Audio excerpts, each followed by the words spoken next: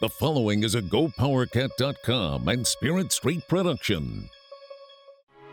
Coming off an important victory over Oklahoma State and an off week, Bill Snyder's Kansas State Wildcats face a huge challenge against number 8 Oklahoma. This is the PowerCat pregame podcast. It's time for Kansas State football, so get ready for a Wildcat football preview like no other. It's the PowerCat pregame podcast presented by Robbins Motor Company, and it starts right now. And now let's go to the Spirit Street Studios. Here's your host, GoPowerCat.com publisher, Tim Fitzgerald. It sure would be nice to be playing anyone but Oklahoma right now, but that's exactly what the Kansas State Wildcats must do Saturday in Norman. The Wildcats were impressive on both sides of the ball 2 weeks ago in drubbing Oklahoma State 31-12. And then the Wildcats gathered themselves and tried to get healthy with their lone off Saturday of the season. And if there is a sense of momentum for this team, it will be put to the test against the 8th-ranked Oklahoma Sooners in a 2:30 p.m. game at Gaylord Family, Oklahoma Memorial Stadium. At 3-4 on the season and 1-3 in the conference, the Wildcats need to get on a roll. And OU is exactly the type of team that can stop a roll and hurt your feelings in the process. Welcome to the PowerCat pregame podcast, sponsored by Robbins Motor Company. I'm GoPowerCat publisher Tim Fitzgerald, and when we last saw K-State, it appeared the Wildcats were just finding themselves. The offense hammered Oklahoma State with a potent ground game, and the defense played its best contest of the season in limiting the Cowboys to a mere 12 points. Maybe last Saturday's break allowed the Wildcats to heal and further improve, but it also could have slowed their momentum. We will certainly find out quickly when the Cats meet the Sooners, who are in their second season under coach Lincoln Riley. And Riley is quickly proving himself as a quarterback whisperer. He crafted Baker Mayfield into a Heisman Trophy winner last season and now has taken Kyler Murray, who was an athletic but simply okay backup to Mayfield, and turned him into something special. Murray, as you probably know, is a baseball player first and was selected in the first round of the MLB draft by the Oakland A's and has already signed a multi-million-dollar contract. But he's back for a final season of football at Oklahoma, and his numbers this season through 7 games for the 6-1 Sooners are actually better than Mayfield's at this point a year ago. Yes, they are better than Mayfield's. That's how good Murray has been. Among all the reasons to fear this OU team, Kyler Murray is the most obvious. His mix of running with grace and throwing with lightning could prove to be way too much for the Wildcats. But there's only one way to find out, and that's to play the game. It's Kansas State at Oklahoma in a contest that the Wildcats may not want right now, but it certainly serves them up a giant opportunity to completely redefine their season and transform what may be a roll into a boulder tumbling downhill. We shall see. It's time for our first break on GoPowerCat.com's PowerCat pregame podcast. So let's hear from our good friends at Robbins Motor Company, our title sponsor. You're listening to the PowerCat pregame podcast. Stay locked in. Your weekly GoPowerCat.com roundtable session featuring former K-State football star Marcus Watts is next. Robbins Chrysler Dodge Jeep Ram Fiat offers a wide selection of new and used cars, trucks, and SUVs at competitive prices in the Manhattan, Topeka, Emporia, and Junction City, Kansas areas. Be sure to check out Robbins' new vehicle inventory, where you will find the most popular models from iconic brands such as Chrysler, Dodge, Jeep, and Ram. Or if you're looking to save by purchasing a pre-owned vehicle, Robbins has an updated stock of used cars in excellent condition. No matter what you are looking for, the team at Robbins Chrysler Dodge Jeep Ram Fiat will help you get behind the wheel of your dream car. And K-State fans, visit the Robbins location on Anderson Avenue in Manhattan for an exciting test drive. It's the Robbins Motor Company, proud winners of the 2018 Customer First Award for Excellence, and title sponsor of the PowerCat Pregame Podcast.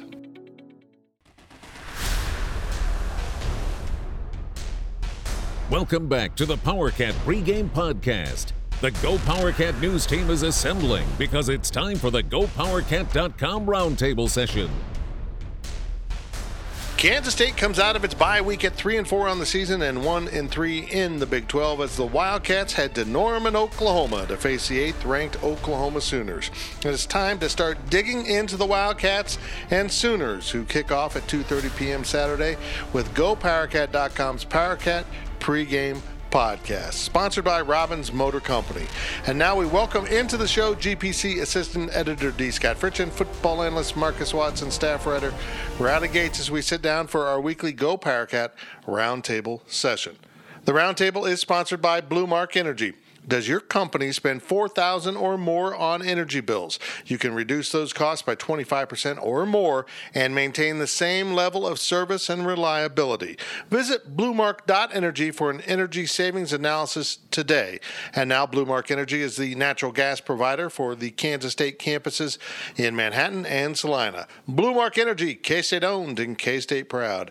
Boys, welcome to the show after an off week, and we begin to look at Saturday's game at Gaylord Family Oklahoma Memorial Stadium between K-State and OU. And first, let's evaluate these Wildcats as they head into their final 5 games of the season. And D. Scott, it's technically not the midway point. They're 7 games in, but they're only 4 out of 9 games into the Big 12, so we're going to call it a midway point. All of a sudden, let's start on the offensive side. They're running the ball, and Alex Barnes had another great game 2 weeks ago against Oklahoma State. It was impressive. The O-line's beginning to do things. Offensively, are they starting to find themselves an identity? Yeah, starting to find themselves an identity, and that's what Kansas State had lacked throughout the first half of the season.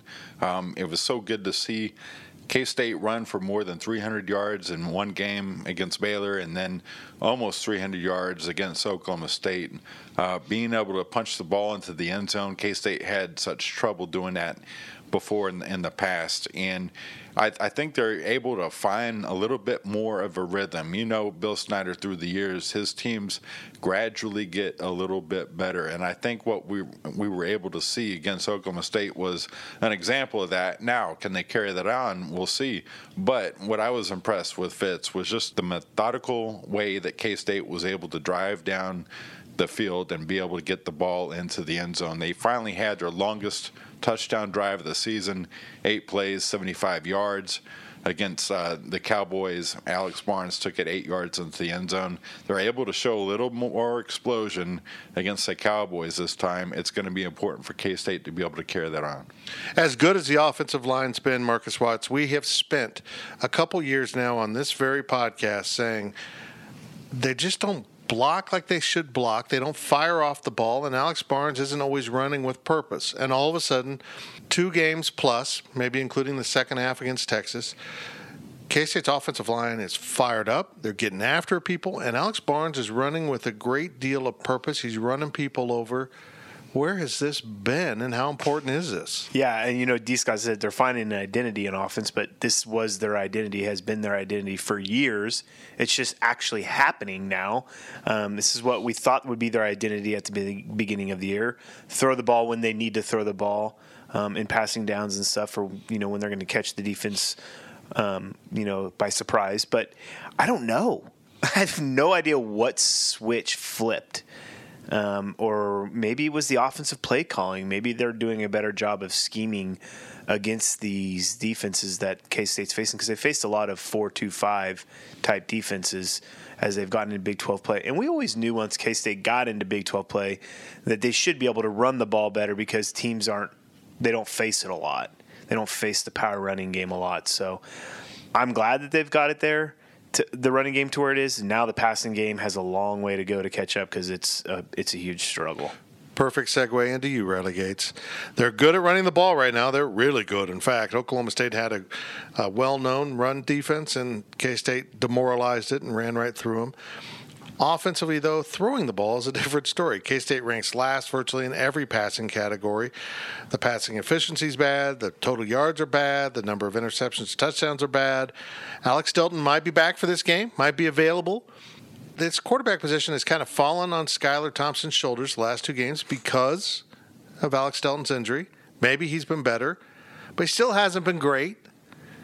Where does this passing game go, and do we see Alex Delton back into the mix? I think the only way you really want to see Alex Delton back into the mix is if he's needed, an injury or maybe Skylar is really, really struggling and you just got to make a switch. But to me, Alex Delton's injury has allowed Skylar Thompson to do what he needed to be able to do in the first 3 games of the season, and that's settle into his position, get an opportunity to show, hey, I can do this job when I don't have someone breathing down my neck. I don't want to necessarily say that that's the only reason that both Alex and Skylar have struggled this season, but I think that has a lot to do with it. I don't think that they have been able to relax, play the way that they are able to, because they know, well, at least in Skylar's case, if I make 1 or 2 mistakes, I'm out. And then in Alex's case, if he throws an interception, he could be out. So I think as a quarterback, you need to be able to play free. You need to be able to play relaxed. And I don't think they've been able to do that so far. So hopefully we can see Skylar get the opportunity to further settle into that position, and maybe he can finally hit his stride this season. Well, let's flip it over to the defense now. Marcus, your area of expertise. And Kansas State has done something this season that maybe's flown a little bit under the radar. They're actually defending the pass okay. Rush defense is bad, and that's kind of interesting. I'll save that for D. Scott because that's what Coach Snyder always wants to do. Stop the run first, and they're 9th in the Big 12 against the run. It's bad. Defensively, though, against the pass, all of a sudden, they're not bad. They're in the middle of the conference. They're not great. Pass efficiency, they're actually like in the top 3 in the conference defensively. It's been very interesting to watch this journey now under Brian Norwood, the new secondary coach. What differences are you seeing in how K-State's approaching opposing passing offenses, and how well is it working for K-State? They've gotten better at the pass. They haven't really faced a true, really good quarterback. Will Gerd, was a good quarterback. He did some things against K-State, but they also had some turnovers from him. And it's very surprising to me that the defensive secondary is playing so well because they've had so much turnover and not the same lineups almost weekly. It's always been somebody else in there with, Goolsby getting hurt, Adams getting hurt, Parker getting hurt, so it's just all these guys. The only consistent one that's been in there every week has been Duke Shelley, and Duke Shelley has stepped his game up to another level where we all thought that he could play at. And I think that's a big thing because with him, you can let him go like you could with DJ Reed and let him play some, man with no safety help. But this team is starting to gel in the back end, and I'm sure Brian Norwood has a lot to do with that. He's a good coach. He's done a great job with his defense. But it's hard to pinpoint one reason why the secondary is playing better. We'll see if they can do it on Saturday against a very good quarterback and some good receivers also. Riley, let's turn to you now real quick. Marcus brings us into another topic dealing with pass coverage. The secondary is playing pretty well. And the other aspect of that is that K-State still isn't getting a consistent, good pass rush. Part of it's the defensive front four, part of it's linebackers. They've got to get better, though, don't they? They've just got to find a way to get to Kyler Murray, to disrupt his passing game without letting him get out of the pocket. Good luck. Yeah, that's kind of the way it goes. This season has the biggest thing that the defensive line has failed to do is had guys step up into those number 2 positions. In the past, Trey Deshawn's always been able to be a solid number 2 because of Will Geary. And then, guys in the past, someone like Jordan Willis, for example, as a defensive end, gave other guys opportunities to really become good pass rushers.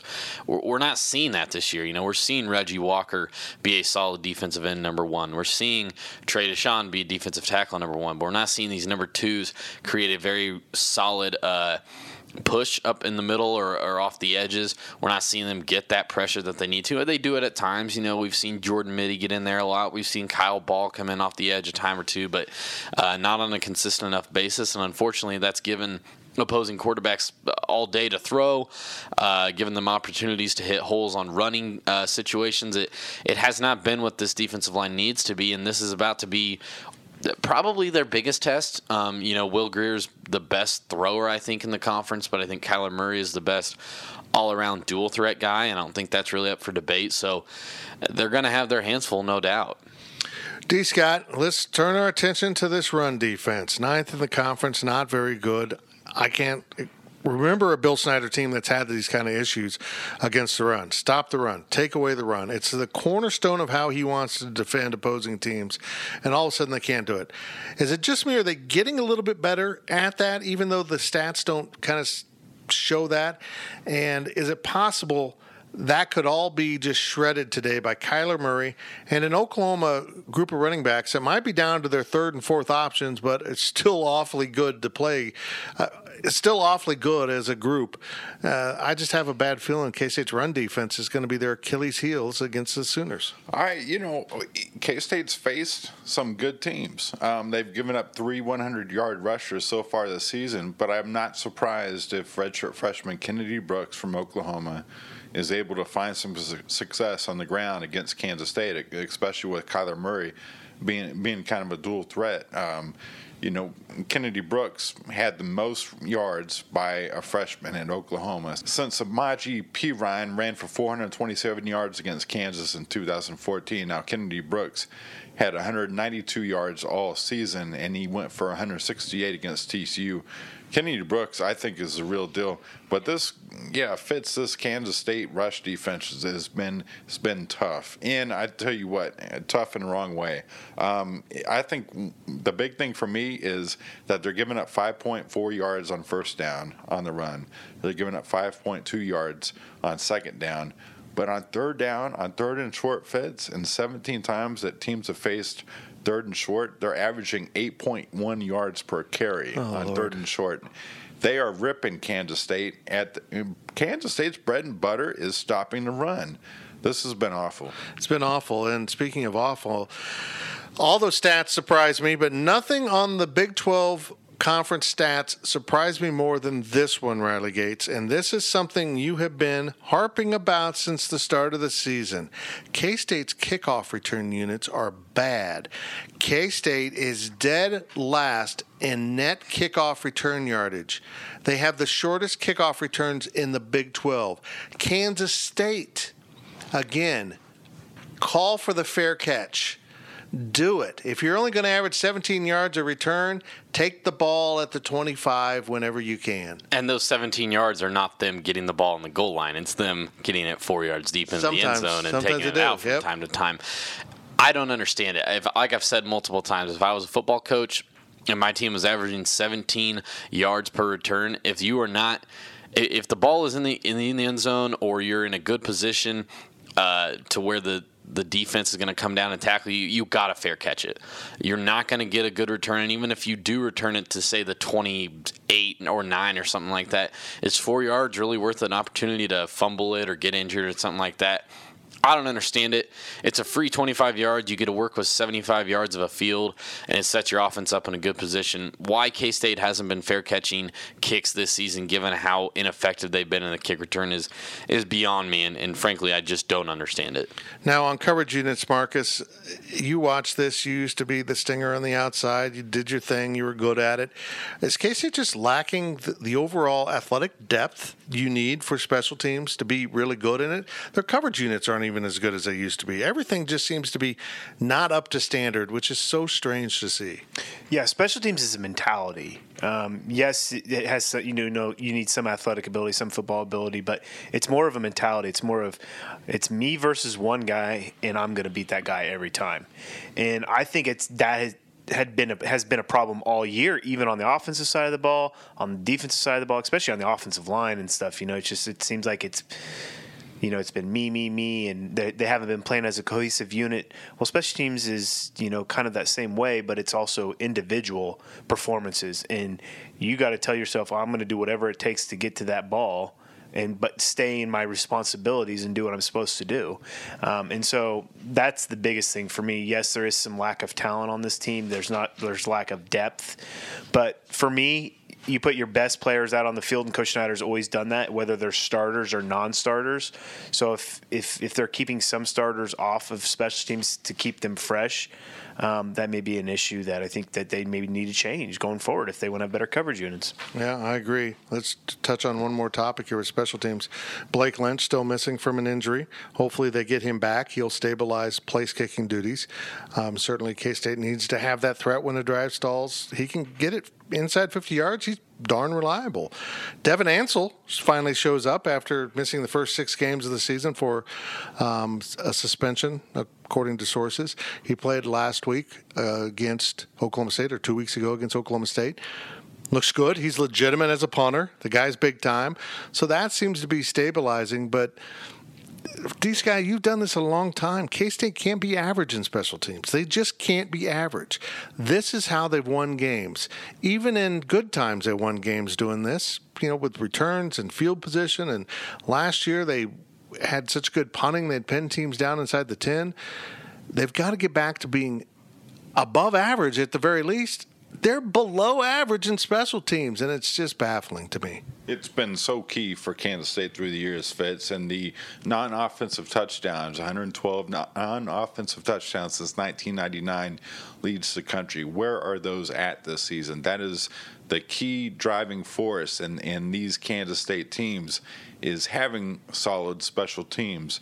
And when you take out that ingredient, I think this team is a shell of itself. I agree.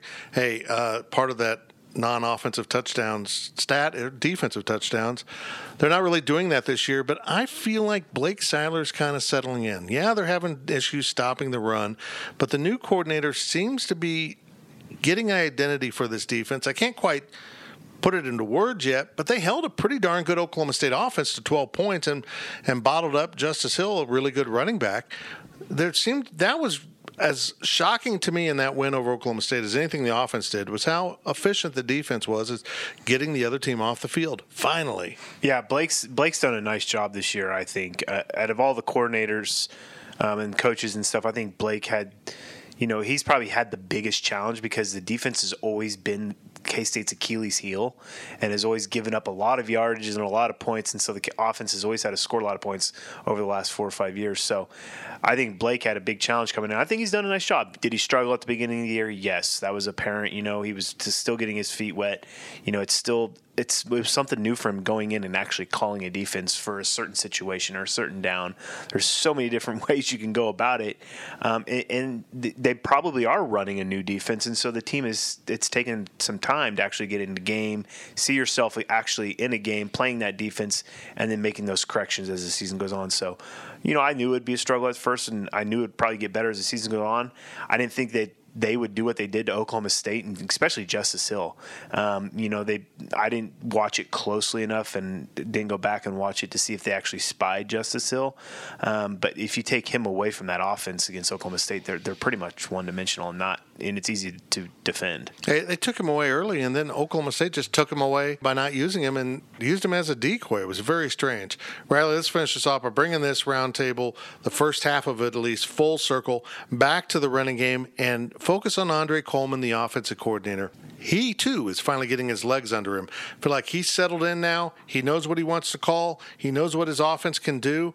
And I feel like things are getting better. And if they can get the passing game good enough to complement that running game, they could really have something on offense. I think now that they're settling in and kind of rediscovering themselves as a running team and finding what they do best once again, I think it's going to allow Andre Coleman to maybe experiment a little bit more successfully because you have the confident running game that you can lean back on. You can look back at it and say, we're good at this. I know we're going to be able to do this. Maybe I can throw this in here every now and then and see what's up.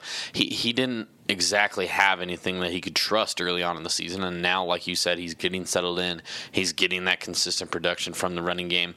I'm really excited to see what the next 5 games for Andre Coleman brings. It might not be the greatest end of the season for K-State. They might finish 4-8. They might finish 5-7, but I think we're going to see Andre Coleman and the offense kind of hit its stride here at the end of the season.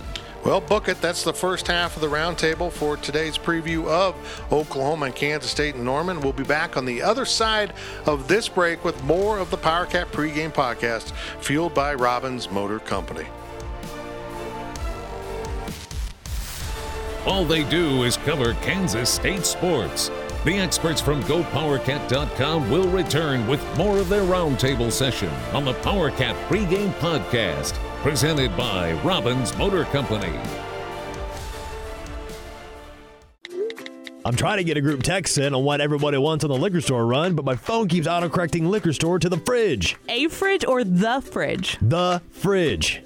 It just did it again. Well, the Fridge is more than just a liquor store. The Fridge has over 3,000 wines in stock, the area's largest selection of spirits and craft beers. Plus, they're back-to-back winners of Beverage Dynamics Retailer of the Year. Oh, I get it. Wow, smartphone. Autocorrect your next liquor store visit to the Fridge Wholesale Liquor, 1150 Westport in Manhattan. Online at fridgeliquor.com.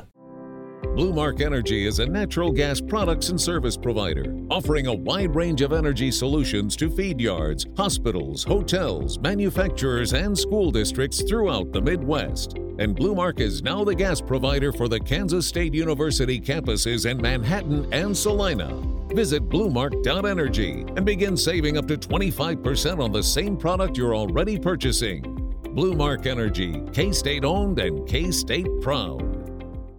For more than 20 years, there's only been one reliable source for exclusive and unmatched premium K-State sports news content. It's GoPowerCat.com. The tradition continues as Tim Fitzgerald, D. Scott Fritchen, and the other GoPowerCat sports experts continue their relentless coverage of K-State sports. So make sure you're subscribing to the one and only GoPowerCat. Hey, K-State fans, it's time to come home to GoPowerCat.com. We now send it back to Fitz and the GPC News team in the Spirit Street Studios as the GoPowerCat.com roundtable session continues. We're back, and we now continue with our GoPowerCat roundtable session with GPC Assistant Editor D. Scott Fritchen, Football Analyst Marcus Watson, Staff Writer Riley Gates. The roundtable is sponsored by Blue Mark Energy. Does your company spend $4,000 or more on energy bills? You can reduce those costs by 25% or more and maintain the same level of service and reliability. Visit bluemark.energy for an energy savings analysis today. And now Blue Mark Energy is the natural gas provider for the Kansas State campuses in Manhattan and Salina. Blue Mark Energy, K-State owned and K-State proud. And Marcus, I'm going to let you just sit there and look pretty. Just sit there and be quiet. Well, you can pipe in. You can hop in here at any moment. On Wednesday, thankfully the Big 12 didn't put it up on a Tuesday again, opposite of Bill Snyder weekly conference. It's maddening. But they did it on Wednesday. Big 12 basketball media days at Sprint Center in Kansas City.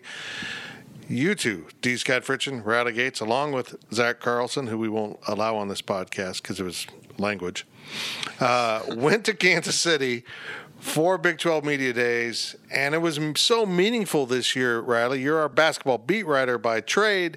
K-State picked to finish second in the conference. K-State's Dean Wade picked to be the preseason player of the year. Barry Brown picked on the first team all-conference. Wow, wow, wow. But, lo and behold, KU still a unanimous selection to win the Big 12 conference. They got all 9 possible votes, and Bill Self voted for K-State. That makes them unanimous because you can't vote for your own team. Oh, no, they weren't. Good job, Riley. Mike Boynton at Oklahoma State said something that popped up your ears, and you didn't just record it like I would have.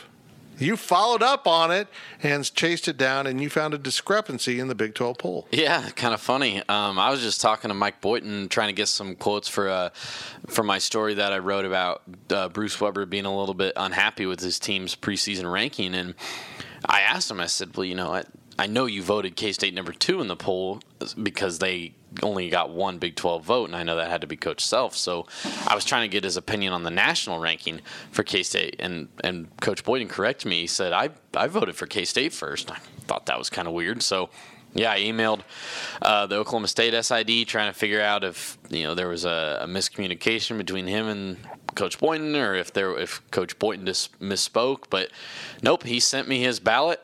I looked at it. It had K-State at the top, so I contacted the Big 12, and sure enough, they wrongly counted the votes. There's only 10 ballots. Question how you can miscount 10 votes, but they did miscount, and in fact, K-State got 2 first-place votes, one from Bill Self and one from Mike Boynton. So make it 8-2 for Kansas to win the Big 12 this year. At the end of the day, it doesn't mean much, but it was just interesting. Very interesting that Coach Boynton was that dead set on K-State being the team to do it this year. And they got the guy. You wrote about Dean Wade. He's special, man. He's gotten a little bit better every year and finally made a breakthrough at about mid-season last year, heading into Big 12 play. He could be just enormous this year, and he deserved to be the Big 12 preseason player of the year. I still remember the first time talking with Dean Wade at Bramlage Coliseum, and the first time that he met Ernie Barrett, and Ernie gave him that big bear hug and handshake when he was still a high school senior. Now he's at Kansas State, and everything pretty much is coming true except for the end of last season, where he had obviously that stress fracture that kept him out of a majority of the NCAA tournament. But so much admiration from Mr. Dean Wade from all the various coaches throughout the league. Was able to ask some questions to Lon Kruger and Prom from Iowa State, and Bill Self spoke about Dean Wade as well. But, Dean, preseason player of the year, obviously, was not on the AP preseason All-America team. Did not know about that, did not really care about that, just wants the team to win. I think that epitomizes Dean Wade. He is such a team-oriented guy, but he's on the verge of being able to do some very special things right now. He enters with 98 career starts and should eclipse Wesley Wundu, 124 starts for the most in K-State history. He's bearing down on 1,200 points, has 529 career rebounds and 97 steals. And, last year it was just the 4th K-State player to be named first team All-Big 12, joining Michael Beasley, Jacob Poland, and Rodney Magruder. He's going to be up there with the greats at K-State before it's all said and done. Riley, one more basketball question before we turn our attention back to K-State football and this game with Oklahoma. It's rare in this era of college basketball that you arrive in a season with 3 seniors who have all been significant contributors. None of them have transferred. None of them have opted to leave early for the draft. These guys, Dean Wade, Barry Brown, and to a lesser extent Kamau Stokes due to injury, all slide into that perfect spot for a coach. Good enough to be incredibly impactful at the college level, but not quite good enough to declare early for the draft. That's why Kansas State's getting so much love. Having senior experience, particularly 2 senior guards, is huge. This team has good leadership. They've got good depth. They've got some new guys that are going to help. There's a lot of pieces here and a better schedule. It really is kind of the perfect storm with those guys, and had the 3 perfect personalities to really kind of work together and mesh into that. And, not to the same extent as football or anything like that. And obviously Bruce Weber was kind of the coach when it went downhill. But these are the guys that rebuilt it for K-State. They came in when it was bad.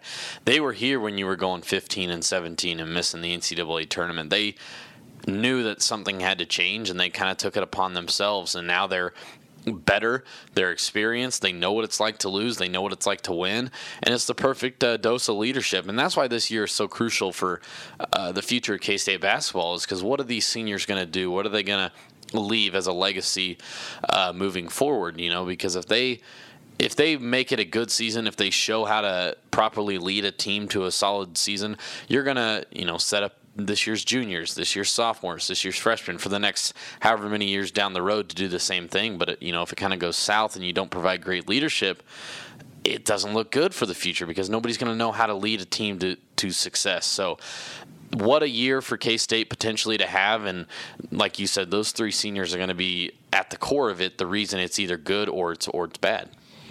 Well, we'll get back to basketball briefly later in the show. Riley caught up with Kamau Stokes at Big 12 Media Days, and we'll have an interview with Cam in our interview segment. But now let's refocus on Kansas State and Oklahoma in Norman Saturday in Big 12 football. And, Marcus, I look at Kyler Murray, and we'll talk about him more in the breakdown. But I've been saying this, and I want your take on it. Physical dimensions aside, because he's much different physically, he's a guy that reminds me the most of Michael Bishop in any recent college football quarterback in that he's a brilliant, instinctive runner that can throw the ball unlimited yardage, almost 60, 70 yards in the air, because he's a center fielder, literally. Michael Bishop was a catcher, literally. They're baseball guys with big guns that, oh, by the way, they just run like almost unstoppable. Do you agree with that assessment? Yeah, I do. I think Kyler Murray he's a special talent, and it's unfortunate we're only going to get to see him 1 year in college football. Yeah, I mean, he was just a backup, and now he's going to go play professional baseball. They had a pretty good quarterback last year, so he didn't get to play, as a freshman. Okay. And Kyler Murray obviously is a millionaire now, so he's going to be going to play Major League Baseball next year. But he's a rare talent, and they've said, I've heard them say that he's one of the, if not the best athlete maybe ever to come out of Texas high school. That's a pretty big statement right there with all the athletes that have come out of Texas. And so, he's really good, and K-State's going to have a handful with him. Yeah, I don't know how they're going to stop him. I really don't. He's special. He's fun to watch. And D. Scott, what really amazes me about Kyler Murray is he was an okay backup last year to Baker Mayfield. Baker stole the headlines, stole the Heisman. He was okay. And he's got the distraction of playing baseball. That's his better sport, amazingly enough. And like Marcus alluded to, he's been drafted. He signed a contract. He's a millionaire. He's going to go play for the A's, at least in their organization starting out. But, boy, he's completing 70% of his passes or something obnoxious. He's turned himself into a really, really good quarterback. And that might say a lot about him, and it might say a lot about Lincoln Riley, too. Oh, absolutely. I think Lincoln has done a tremendous job with them. Kyler Murray is fourth in the country in completion percentage at about 72%, and he's just one of four passers right now, Fitz, with 20 or more touchdowns while tossing 3 or fewer interceptions, which is pretty unbelievable as well. But Murray, what stands out most to me is a stat that Oklahoma State Sports Information came up with, that Murray has a higher passing efficiency rating, more yards per passing attempt, more yards per passing completion, and more rushing yards per game than Baker Mayfield, Sam Bradford, and Jason White did through 7 games the years they won the Heisman Trophy while at Oklahoma. Unbelievable. Oh. Okay. Pick that up, right? I don't even know what to ask you. What? That's incredible, man. Honestly, it leaves me speechless because it's amazing to me because we all watched those guys do that and we all said, yeah, Heisman. And we're looking at this kid right here and we're saying, he's pretty good. But because of us not knowing him all that much before this season, obviously we said he was a backup, and B, because of what Tua is doing down in Alabama, Kyler Murray is really not even getting a realistic look at the Heisman, but he's putting up insane numbers like D. Scott just said. So I don't really know how to describe it. And honestly, I think I should probably eat some crow. I didn't really come a whole public with it, but I really didn't think he was this good. I knew he was talented. I knew he was talented. I didn't think he would fill Baker Mayfield's shoes to this capability, and he has certainly exceeded every expectation placed upon him. Well, there's a lot more to throwing a football than arm strength. He had the arm strength. He just wasn't accurate, didn't make good decisions. But lo and behold, he's just doing it all now. It's just been incredible. One big change in Norman mid-season here, Marcus, they're done with Stoops brothers. They're all out of Stoops brothers. Bob retired a couple years ago. Lincoln Riley took over. Mike Stoops stayed on as defensive coordinator, and he made it to midseason before he got fired because they were that bad. They lost to Texas. Army racked up some yards, and that was enough. 6 games, that was enough. They were done with Mike Stoops.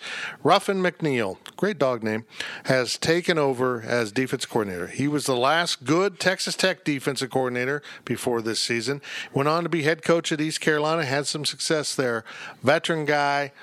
Does it really matter? I mean, changing in midseason, does it make that big a difference?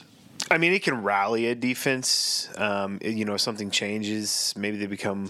They've switched up how they're playing defense. I saw a tweet about it the other day. I think Ryan Wallace retweeted it. They were more of a 4-3 type defense. They've done some different stuff, and maybe they're trying to get more athletes out on the field. So he's changing some things up, right? And it's too early to tell whether or not it's going to work, or, if it's actually the players that are the issue. Like I always say, your best defense is your best offense. And they score so fast that their defense is on the field all the time. So, yeah, you're going to give up yards if your defense is always on the field because your offense can score whenever they want to. So, we'll see. Yeah, and I think that's one of the biggest things that Coach Snyder is, I don't want to say concerned about, but definitely was noteworthy on Tuesday because we all know how Coach kind of answers questions, but he seemed pretty assertive and pretty well aware of the fact that, hey, this is a new coordinator. We don't know what they're, it's only one game. How can you really judge off one game? So I'm really interested to see how they handle that because something tells me it's a little bit of a concern inside the Vanier football complex right now. They're like, hey, are they going to be the same defense or are they going to be something completely different? D-Scott, one more topic before we get to the question of the week for Marcus and your number of the week. Coach Snyder did something really peculiar at Tuesday's press conference. He talked about game plan. He talked about the Army game where Army ran the ball on Oklahoma, held possession, owned the ball. I thought it was really curious. Bill Snyder was talking about schematics and game plan, and I almost wondered if it wasn't a smokescreen. But then again, he's exactly right. If they can run the ball and own time of possession, they can be in this game. I am going with my gut, and I'm going to say smokescreen. I found it interesting. So you think he's going to come out throwing the ball? I wouldn't be shocked if they threw If he comes 3 out passes. throwing the ball, K-State's going to lose by 40. I just found it. I agree, D. Do you think it's bizarre that he talked about schematics at all? Why would you go against something that you've been doing so successfully all week? Why for the would last 2 weeks? They Why came would you out. do a lot of They the came out things? throwing the ball against Oregon in the Fiesta Bowl. I They agree. ran the ball so well. But it all doesn't. season. I mean, he may come out and throw the ball. It doesn't mean he's. I guarantee they'll run the ball more than they'll throw the ball. I think Maybe they'll- I think they'll be down. I They can might see be him. getting their butts kicked. So maybe he's just like, we're just going to run the ball on them, but we're going to be down so much we're going to have to throw. That's exactly it. They're going to fall behind, as Riley predicted in our weekly podcast. So they'll have to throw the ball at that point. So they'll get away from the run, and then they'll get so far behind they're going to have to run the ball just to get the hell out of Norman and not get smoked. I just thought it was curious. Yeah, granted, K-State is finding its own with the run game right now. Alex Barnes is running very, very hard. I think the offensive line has gelled and has done a super job through about the last 10 quarters of football. But yeah, for Coach Snyder to come out and just talk about game planning was a little bit peculiar to me, and I think there's a motive behind it. I did too. I just thought it was weird. Now it's time for our Wabash Station question of the week, which comes from a member of our premium message board at GoPowerCat.com. This week's question comes from Cornelio, who I think's had a question earlier, but this one hit home. It's for Marcus, of course, as you're back in the game, man. Yeah, after a couple Riley appearances, I had an appearance. You're back in the question of the week game. If Alex Delton is available on Saturday, which we expect, do you see him getting playing time at some point? Yes. You think that falls into the run game scenario? I don't think it falls into the run game. He was hurt, and Coach Snyder's always been like, if you're hurt, that's not a reason when you come back not to play. I just think he'll see the field some way, somehow, especially if in case they gets down early and they're not moving the ball offensively. Right. He'll try switching up, trying to find something. I know Alex has been practicing the last 2 weeks, so I do know that he's healthy and most likely probably going to be ready to play for this game. Whether he plays or not, though, it's still. Who knows? This season's been weird. It's been weird when it comes to quarterback play. So, well, but do I expect to see him out there in some capacity? Yes. And we didn't talk about it, but Isaiah Harris not playing, that takes away an athlete. Dalton Schoen's coming back, so we hear. But will we see John Holcomb? It's 5 games left, but he's got 4 games to play and not burn a redshirt. I know he's been working at some receivers, so will he play some? It's very interesting, and of course, we reported at GoPowerCat.com on Wednesday that Isaiah Harris is lost for a prolonged period of time, maybe permanently, due to some off-the-field situations. We'll see how that plays out at receiver during the course of this game. Very intriguing. I think Alex Delton will play, and let's be real honest here. I mean, K-State's played better in their last two games, but Skylar Thompson has not particularly played well. He's ran the ball well, but the passing hasn't been great, and they have to figure out a way to move the ball. It's troubling that you're talking about Alex Stelton to improve passing, but Coach Snyder will shuffle the deck. I really believe that. Now let's turn it back over to D-Staff Richard for his number of the week, and mine is 3. As in the number of wins K-State needs to get bowl eligible. We're down to that, just begging for bowl eligibility now on the PowerCat pregame podcast. But they also have 3 games on the road out of 5 games. So that makes it a little daunting. They got to steal one on the road. I don't think any of us expects it to be here, but maybe next week in Fort Worth. They got to get one on the road. 3 is my number of the week, and that comes with a big uh-oh, because I don't know how they're going to get it done. D-Scout, what is your number of the week? Fitz, I got a uh-oh for you. Oh. This is 8.7. 8.7 is the important number for the K-State defense Saturday. You'd think of all the top offenses in college football history, well, 8.7 is the average number of yards the Oklahoma offense is gaining per play on the football field this season. The number of 8.7 yards per play not only leads the nation, but is on pace to be the most yards per play by a Division I team has averaged during a season in college football history. Hawaii currently holds the record by averaging 8.5 yards per play during the 2006 season. Yeah, that is an uh-oh. This could get ugly. We will see. And, of course, we'll see what our predictions are at the end of the show. Thank you, Mr. Fritchen. And with that, the round table is indeed closed. And let's head into another timeout on the PowerCat pregame podcast brought to you by Robbins Motor Company. The breakdown of the game arrives right after this pause on the PowerCat pregame podcast, presented by Robbins Motor Company. Blue Mark Energy is a natural gas products and service provider, offering a wide range of energy solutions to feed yards, hospitals, hotels, manufacturers, and school districts throughout the Midwest. And Blue Mark is now the gas provider for the Kansas State University campuses in Manhattan and Salina. Visit bluemark.energy and begin saving up to 25% on the same product you're already purchasing. Blue Mark Energy, K-State owned and K-State proud. My name is Tim Fitzgerald, and I have stage 3 prostate cancer. So men, take 30 seconds and listen to my message. The day I learned my PSA score was too high, I didn't even know what a prostate-specific antigen score was. Learning my PSA at age 53 probably saved my life. If you're a man over 40, go to your doctor and score your PSA. A simple blood test could save your life too. PSA, know your score. I'm trying to get a group text in on what everybody wants on the liquor store run, but my phone keeps autocorrecting liquor store to the fridge. A fridge or the fridge? The fridge.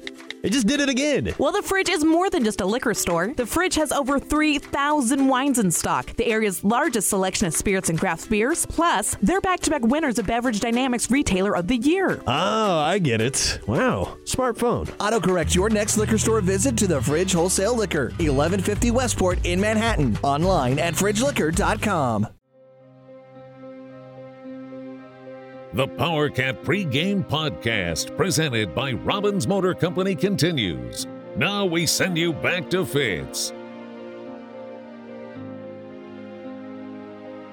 Welcome back to the PowerCat pregame podcast, sponsored by Robbins Motor Company. It's now time for your update on Kansas State football recruiting.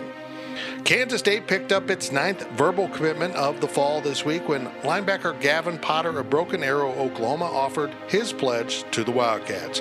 Go PowerCat recruiting analyst Ryan Wallace notes that Potter at 6'1" and 200 pounds will bring plenty of speed to an outside linebacker spot for the Cats.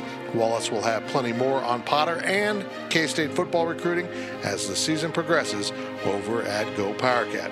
And of course, subscribers to Go PowerCat get up to the minute coverage of football and basketball recruiting from our staff, as well as the highly respected recruiting analysts on the 24/7 Sports Network.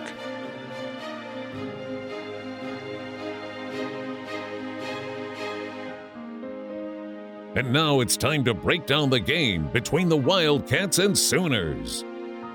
Joining you once again, it's Go PowerCat football analyst Marcus Watts. Kansas State and Oklahoma kick off at 2:30 p.m. in Norman. The game will be televised nationally on Fox. I'm not sure if that's good news or bad news.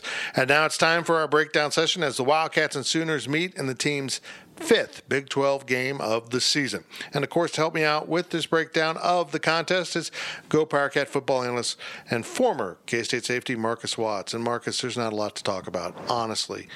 We'll get some predictions into the show. None of us think this is going to be a close game, though. We know that. And I think it's just kind of an unfortunate mismatch coming off a great performance in an off week. K-State should have a head of steam. And with all that said, you just can't write off a team. You just can't. Maybe K-State finds a way. Maybe Oklahoma gets caught peeking towards Texas Tech next week, which is turning out to be a pretty big game.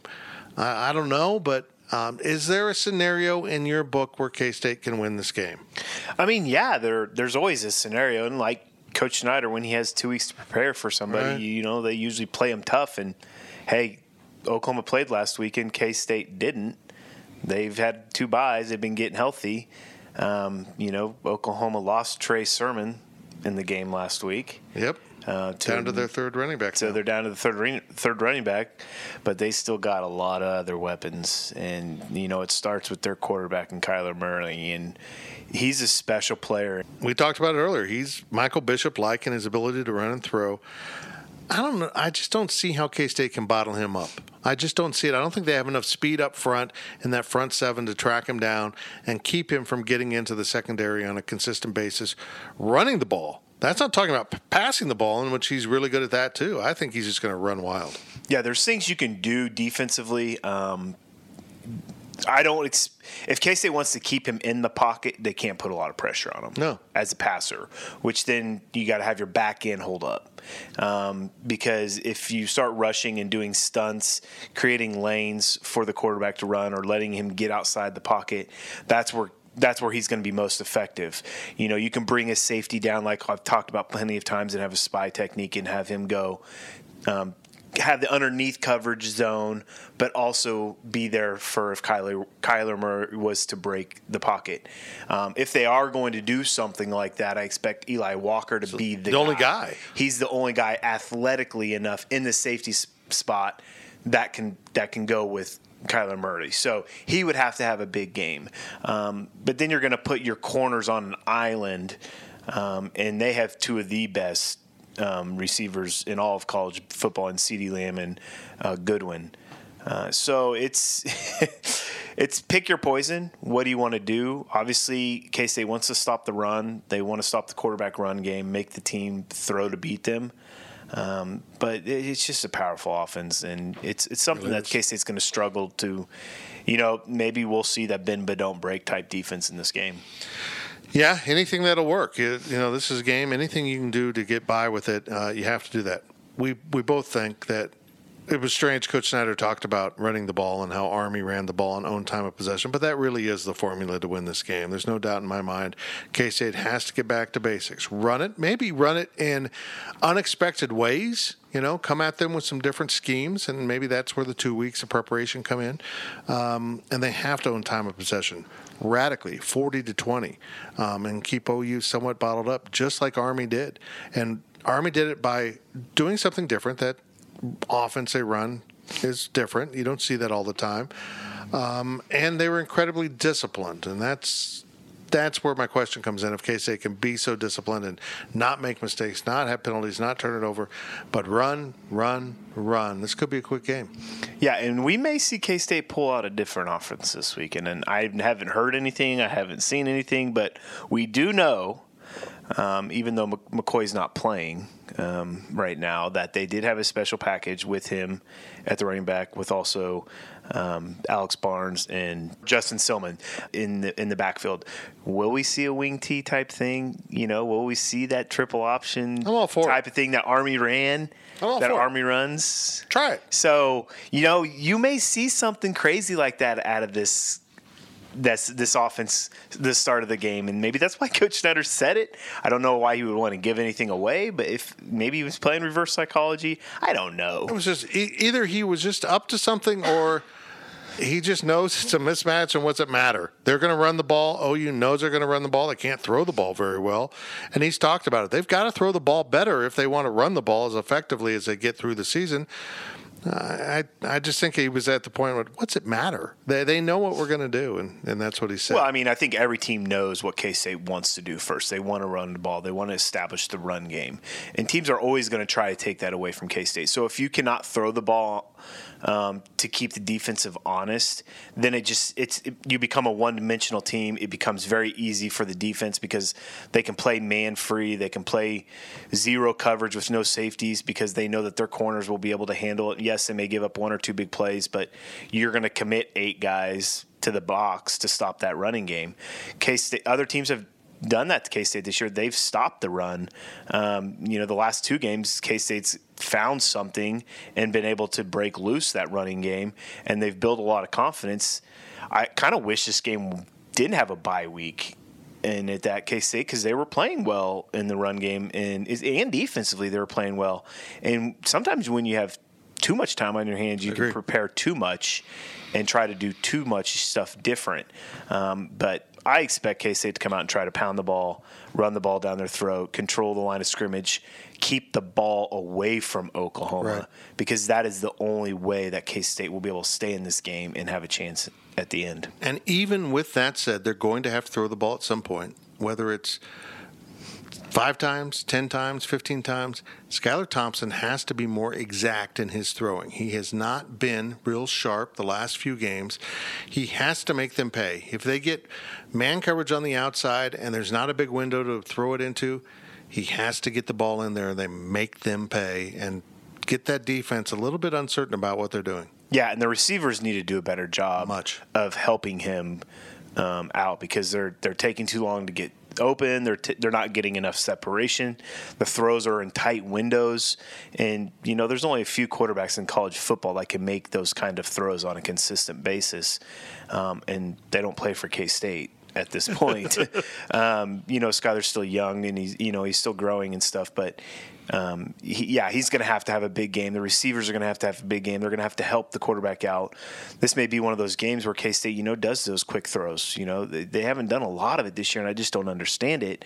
But, just do some slants, do some quick outs, do some pitches, do some bubble screens, bubble passes, get the ball out of Skyler's hands quickly so that it spreads the defense out, and that'll create more running lanes for the We haven't seen a lot of RPO, run pass options. We just haven't seen it. Maybe that's hurt Oklahoma in the past. Maybe they bring it back. But that brings us to the topic we covered a little bit in the roundtable. Ruffin McNeil is now the defensive coordinator. He coordinated the game against TCU. TCU's offense is awful. So we don't really know much about this Oklahoma defense. If it was really schematic attitude changes on the defense that made them better or just the fact they played TCU. I feel like there's something there that K-State can move the ball if they're good on offense and find some success. They ran the ball last year against a good OU defense. They can get this done if they click. Yeah, if they click. And they can't turn the ball over. No. They need to, they can't be doing no 3 and outs. They're going to have sustained drives. And, it's a big challenge. And, look, every game's a big challenge, and every team has different tendencies or there's something they're really good at. Oklahoma's just really good at a lot of things on offense.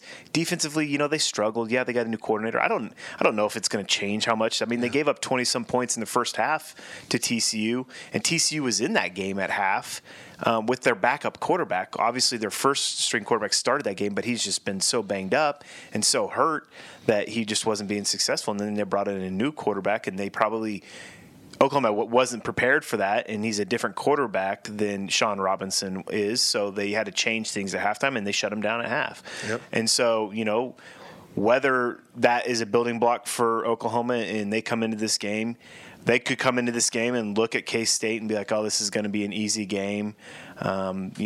K-State's not as good, and, we don't have to worry about them because they haven't played well this year. It's going to be an easy game, and if they do that, then K-State can catch them off guard. We know one thing about TCU is the Frogs typically can play defense. Oklahoma put up 52 on TCU, 52-27. Almost all of TCU points came off of either a long return or special teams setting up short field position for the offense. K-State's got to do something in special teams. We say it every week. It gets tiring. It gets boring. They've got to be better in special teams. They got to get back to what K-State football is about, and I'm not sure they're capable of that. I mean, they're going to have to. They're going to have to. So, they're going to have to. Obviously, Oklahoma's got talent at every position that they're going to have to cover. Yeah. They can't give up a big return in this game if they want to have any chance. And they're going to have a couple of big returns, maybe one for a touchdown in this game. And they need to get back to that. We haven't seen that hardly this year. A couple times they've had good, nice returns. But other than that, they've made a lot of bonehead mistakes in special teams. And that's something you don't see from K-State very often. The spread is 25. TCU actually had a return for a touchdown and still lost by 25 1 week ago to the Sooners. Thank you, Marcus. And now let's get into our interview segment. And the Big 12 Basketball Media Day was held this week in Kansas City, and the Wildcats are picked to finish second in the Big 12. And our Riley Gates was in KC along with some other guys to cover the event and took time to talk to K-State senior guard Kamau Stokes. Here is Riley and Cam. Kamau, I want to take you back real quick to the start of last season, your junior season. Obviously, you got off to a really hot start there. You were on pace for, a really, really impressive season, and I'm sure you're aware of that. First off, how much fun was it before the injury? How much fun were you having, and what type of a pace were you kind of on there? It was a lot of fun.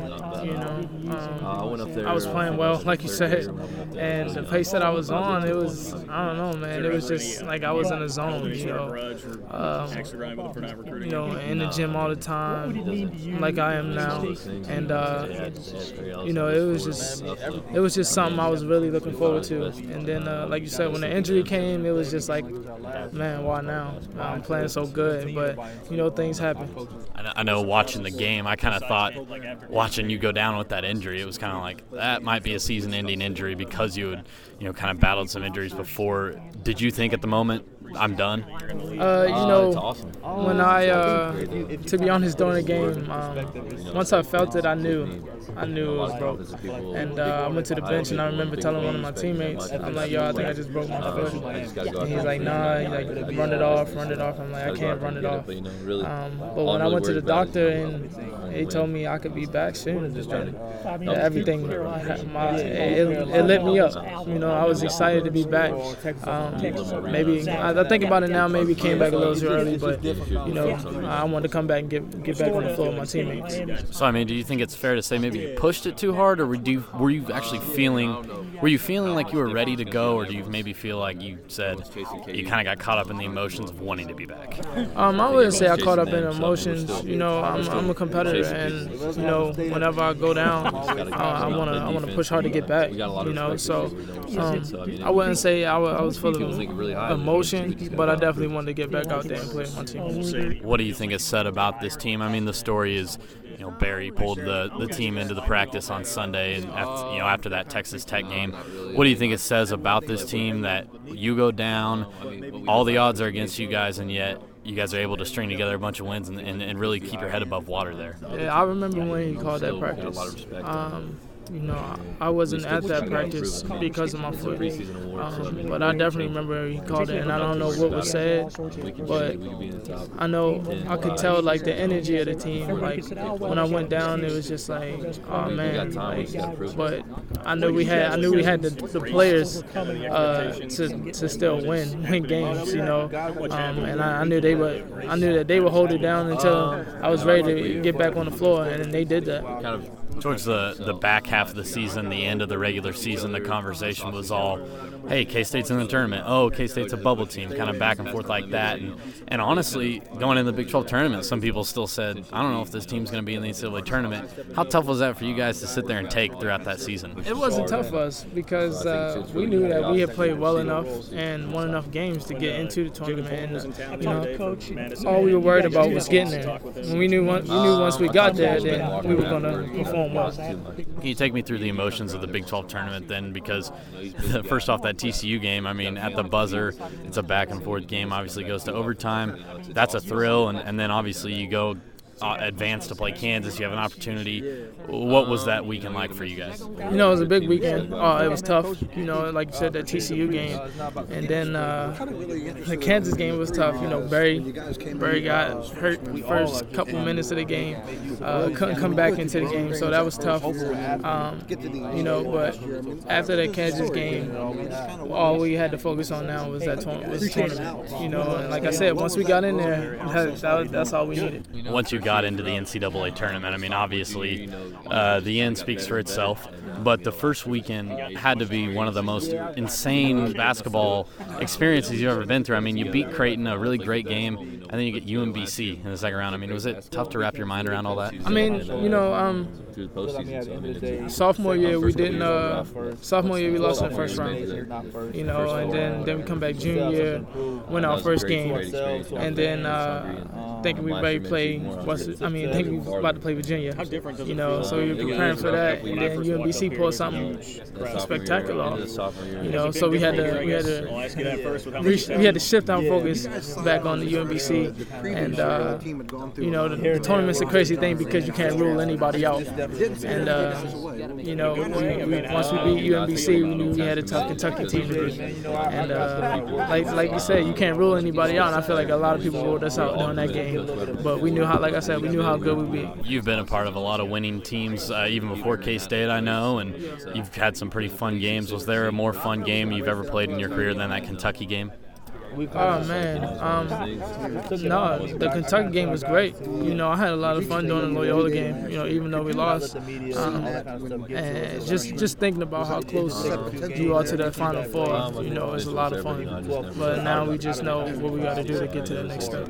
Building upon that feeling of how you came so close to the Final Four, I know obviously it's tough to swallow at the end of the day, it being literally one game away, but now you're solidified as a team in K-State history alongside that 2010 team, you know, Jacob Pullen, Danny Clemente, guys like that.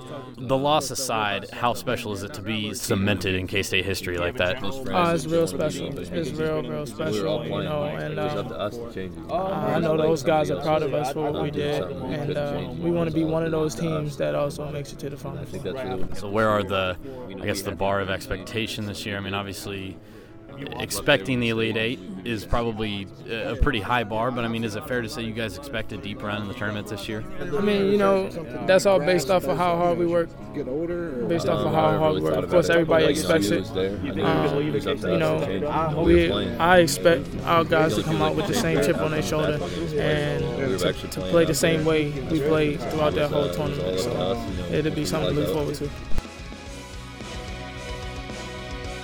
What are the keys to a Wildcat victory? And what are our experts' predictions? It's next on the PowerCat Pregame Podcast, presented by Robbins Motor Company. I'm trying to get a group text in on what everybody wants on the liquor store run, but my phone keeps autocorrecting liquor store to the fridge. A fridge or the fridge? The fridge. It just did it again. Well, the Fridge is more than just a liquor store. The Fridge has over 3,000 wines in stock, the area's largest selection of spirits and craft beers. Plus, they're back-to-back winners of Beverage Dynamics Retailer of the Year. Oh, I get it. Wow. Smartphone. Autocorrect your next liquor store visit to the Fridge Wholesale Liquor, 1150 Westport in Manhattan. Online at fridgeliquor.com. Blue Mark Energy is a natural gas products and service provider, offering a wide range of energy solutions to feed yards, hospitals, hotels, manufacturers, and school districts throughout the Midwest. And Blue Mark is now the gas provider for the Kansas State University campuses in Manhattan and Salina. Visit bluemark.energy and begin saving up to 25% on the same product you're already purchasing. Blue Mark Energy, K-State owned and K-State proud. For more than 20 years, there's only been one reliable source for exclusive and unmatched premium K-State sports news content. It's GoPowerCat.com. The tradition continues as Tim Fitzgerald, D. Scott Fritchen, and the other GoPowerCat sports experts continue their relentless coverage of K-State sports. So make sure you're subscribing to the one and only GoPowerCat. Hey, K-State fans, it's time to come home to GoPowerCat.com.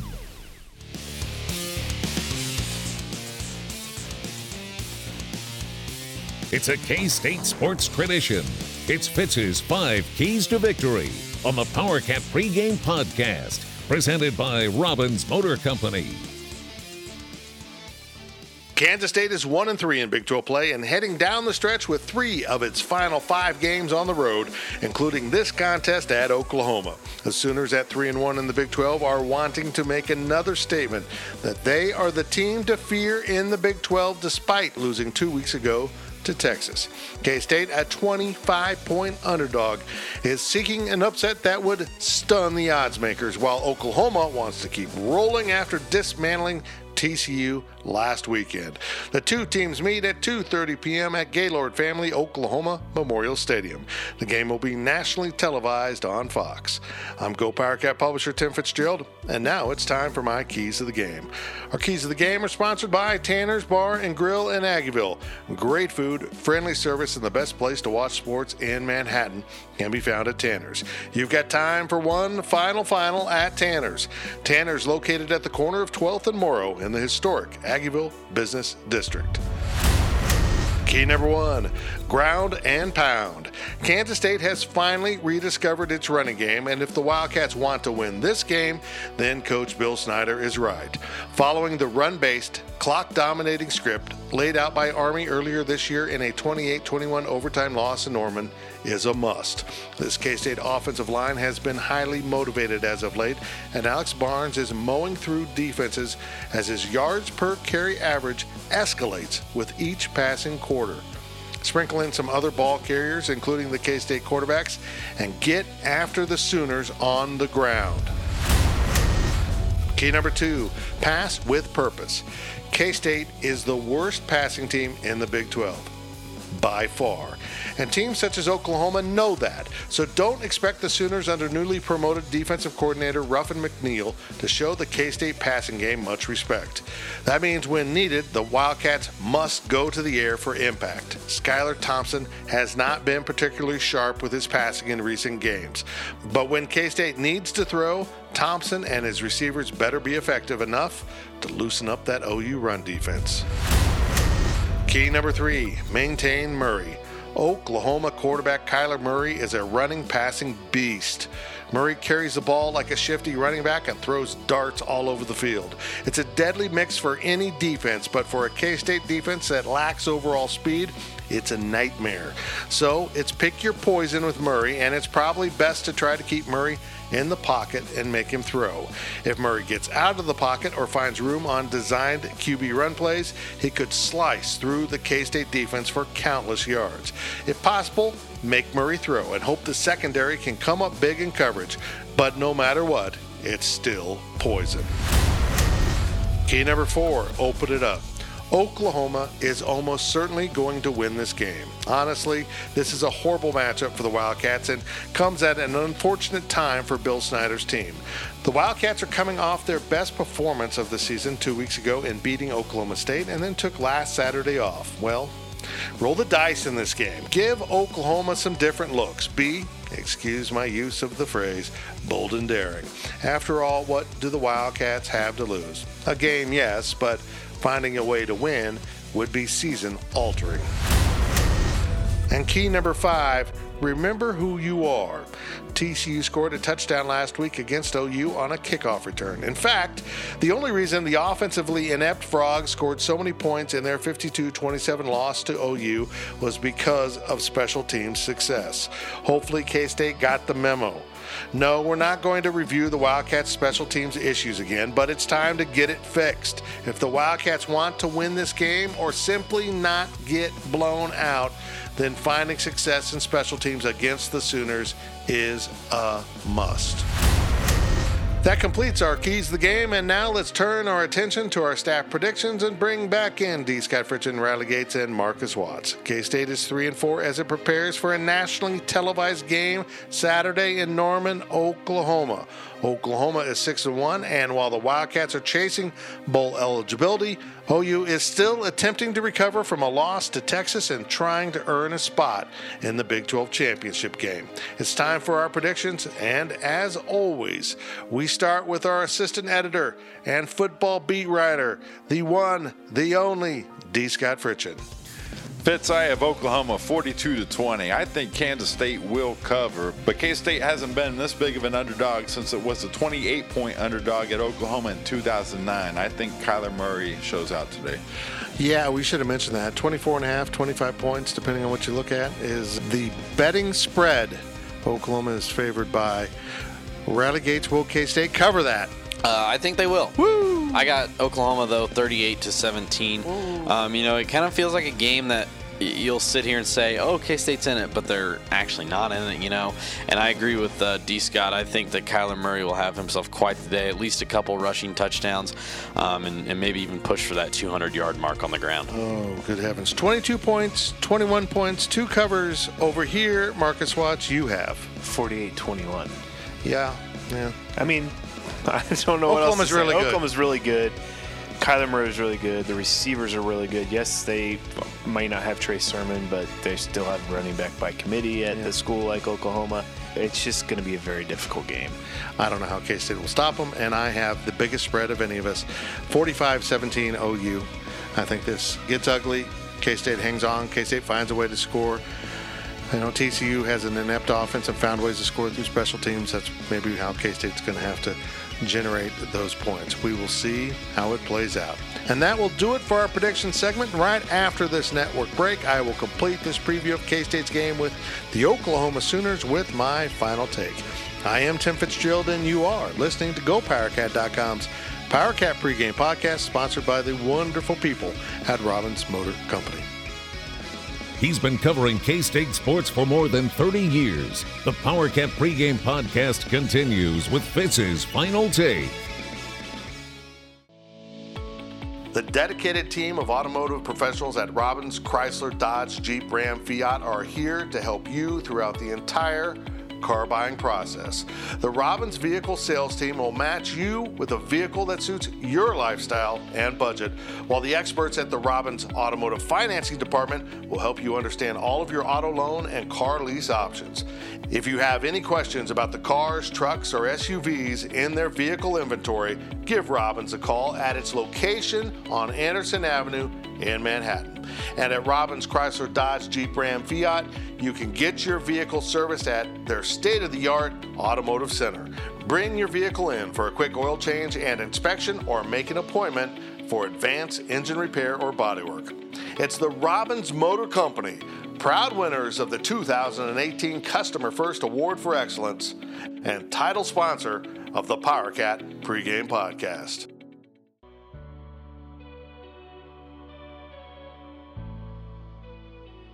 The PowerCat pregame podcast, presented by Robbins Motor Company, is back with Fitz's final take. There's one thing to be said about the Oklahoma football program and its fans. Kansas State, thanks to Coach Bill Snyder, has earned the respect of the Sooners. That's not particularly true of other former Big 8 programs. I saw the transformation of Kansas State football from pitiful to powerful. A lot of us did. And it originally took place when the Big 8 was still alive, and programs such as Nebraska, Missouri, and Colorado, all of which had enjoyed their varying degrees of football greatness, always seemed to view Kansas State for what it had been and not what it currently was. To many of their fans, K-State was still a lesser program worthy of little or no respect. And then along came the Big 12, and the Texas programs, lacking memories of awful Wildcat football, saw Kansas State in its current state as a program to be respected. Oklahoma, though, was convinced early on the field. And then Snyder and the Cats beat OU and stole a conference title from the 2003 Sooners, a team they thought was the greatest in college football history. And almost every year, Snyder's teams compete, if not beat, the Sooners. Sure, there are a few exceptions throughout the years, but no matter the records heading into the game, OU fans expect a brawl from a Snyder team. Maybe that's the case in this game, maybe not. Still, don't be surprised if Snyder somehow makes this game more competitive than most experts, including myself, expect. It's how he haunts the Oklahoma Sooners. That concludes this week's episode of the PowerCat Pregame Podcast. The Wildcats are back on the road next week as they head to Fort Worth to take on TCU. For D. Scott Fritch and Riley Gates and Marcus Watts, I'm Tim Fitzgerald. It's the Kansas State Wildcats versus the Oklahoma Sooners, kicking off at 2:30 p.m. Saturday in Norman, Oklahoma. You've been listening to the PowerCat Pregame Podcast, presented by Robbins Motor Company. The PowerCat Pregame Podcast, all rights reserved. GoPowerCat.com and Spirit Street Publishing.